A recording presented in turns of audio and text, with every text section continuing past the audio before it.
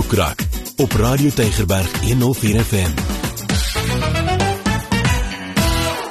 Baie hartlik welkom saam met my Ingrid Venter by vandag se aflewering van Boekrak. Ek het so 'n paar boeke waarvan ek jou graag wil vertel en dan kan jy dalk vir jou aanskaf en lekker gaan lees. Ja, ek sê dankie vir die uitgewers wat gereeld van my boeke stuur. Ek verwag om nou weer seker splinter nuwe boeke te ontvang. Ons is mos daarom nou al so in Januarie in. Maar kom ons spring weg met hierdie twee vanuit die romansa reeks. Die eerste een is As die liefde kom. Kyk, daar's mense wat hierdie romansa reeks verskriklik baie geniet, nê?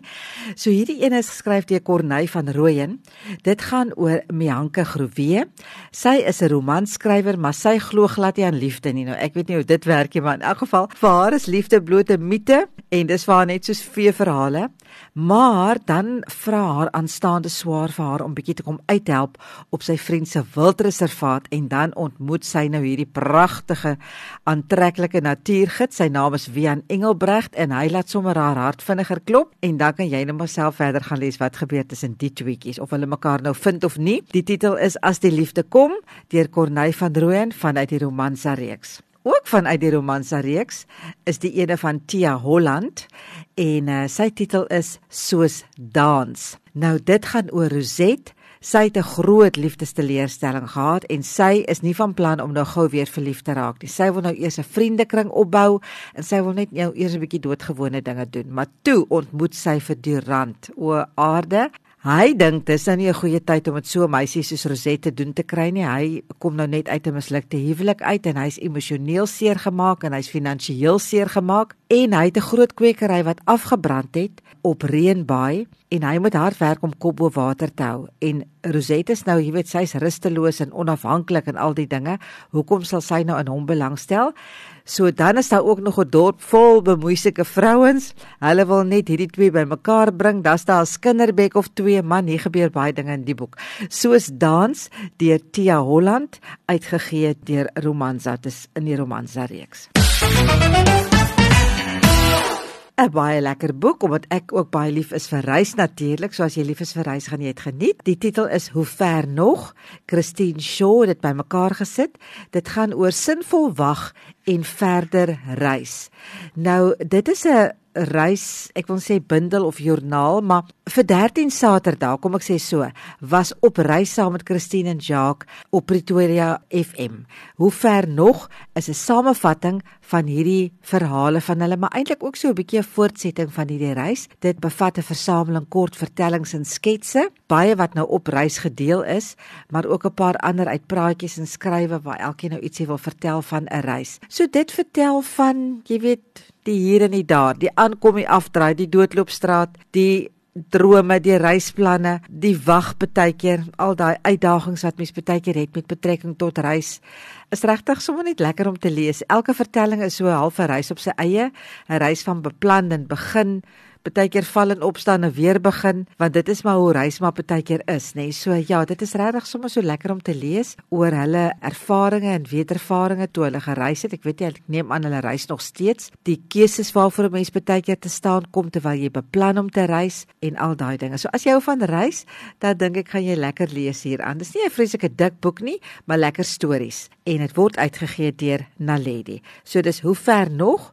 Oor sinvol wag en verder reis, saamgestel deur Christine Shaw en uitgegee deur Naledi. Dan het ek nou vir jou 'n interessante, man, sommer net 'n lekker leesfiksie storie. En die naam gaan nou vir jou moet lei oor wat hier aangaan. Dis geskryf deur Sarah M. Naidu. Dit word uitgegee deur Kwela en die titel is Remedy for Death. Dit klink vreeslik onheilspellend, né? OK, dis 1972. Beau Bantu los sy familie agter. Sy lewe in die township, hy soek iets groter. Hy droom van 'n baie prominente lewe in die wêreld van wetenskap. Hy het 'n mentor, sy mentor se naam is Dr. Igor Evermore en die het 'n klomp geheime. Hy het 'n deurmekaar verlede, maar die twee kom by mekaar uit en dan begin hulle nou saamwerk en hulle maak 'n wetenskaplike ontdekking van 'n leeftyd. Maar in die proses bly hulle vriendskap en uiteindelik ook hulle hele geestesgesondheid in die slag. Nou spring ons 100 jaar vorentoe. Daar is Roshana Petersen. Sy is 'n wetenskapjoernalis en sy begin dink aan goed so selfdood, want sy is deur 'n baie slegte ervaring. Sy dra swaar aan die gewig van hartseer en teleurstelling en 'n klomp goeters. En sy wil eintlik net haar traumatiese verlede ontsnap. Sy het 'n slegte verhouding, haar geestesgesondheid is nie goed nie.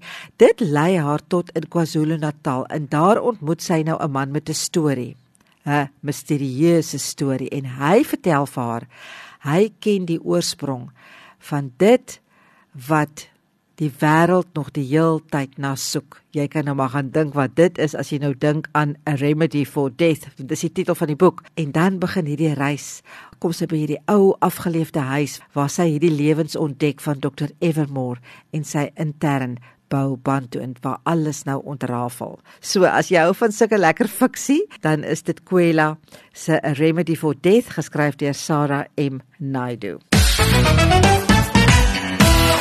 Dan het ek nou eintlik seker die lekkerste gelos vir laaste. Dis 'n heerlike resepteboek. Teresa Ulyate. Die titel is Cupcakes en Couscous from my kitchen to yours. Ek weet sy blog ook vreeslik baie heerlike resepte. Sy sê, ek gaan nou lees in Engels wat sy sê van haar boek. Sy sê, "This book is a reflection of my cooking and eating style, a happy combination of nostalgia-inspired dishes and achievable new recipes. I believe in balancing wholesome nourishment and special treats, from morning munching to fuss-free dinners and everything in between. These comforting recipes were created to be prepared and enjoyed together." Man, die foto's in hierdie boek is fantasties. Die resepte lyk heerlik. Sy bederf ons in hierdie boek met 'n skatkis van lieflike resepte. Van die oggend tot die aand, soos sy sê. En soos sy sê, sy balanseer goed wat voedsaam is met iets wat net soos 'n lekker treat is vir 'n mens, né? Hier's baie lekker resepte in vir werkende ouers, dink ek, vir foodies en vir tuiskokke. Sy gee vir jou baie lekker wenke oor onthaal. Hier is spyskaarte in en dan is jy omtrent 75 resepte en enige iets van braai tot spesiale geleenthede. Eenvoudige aandetes, snacks, lekker soetgoedjies. Sommer net 'n lekker boek om te hê. So, dit is Cupcakes and Couscous from my kitchen to yours, Teresa Ulyate, en dit word uitgegee deur Iman en Resou.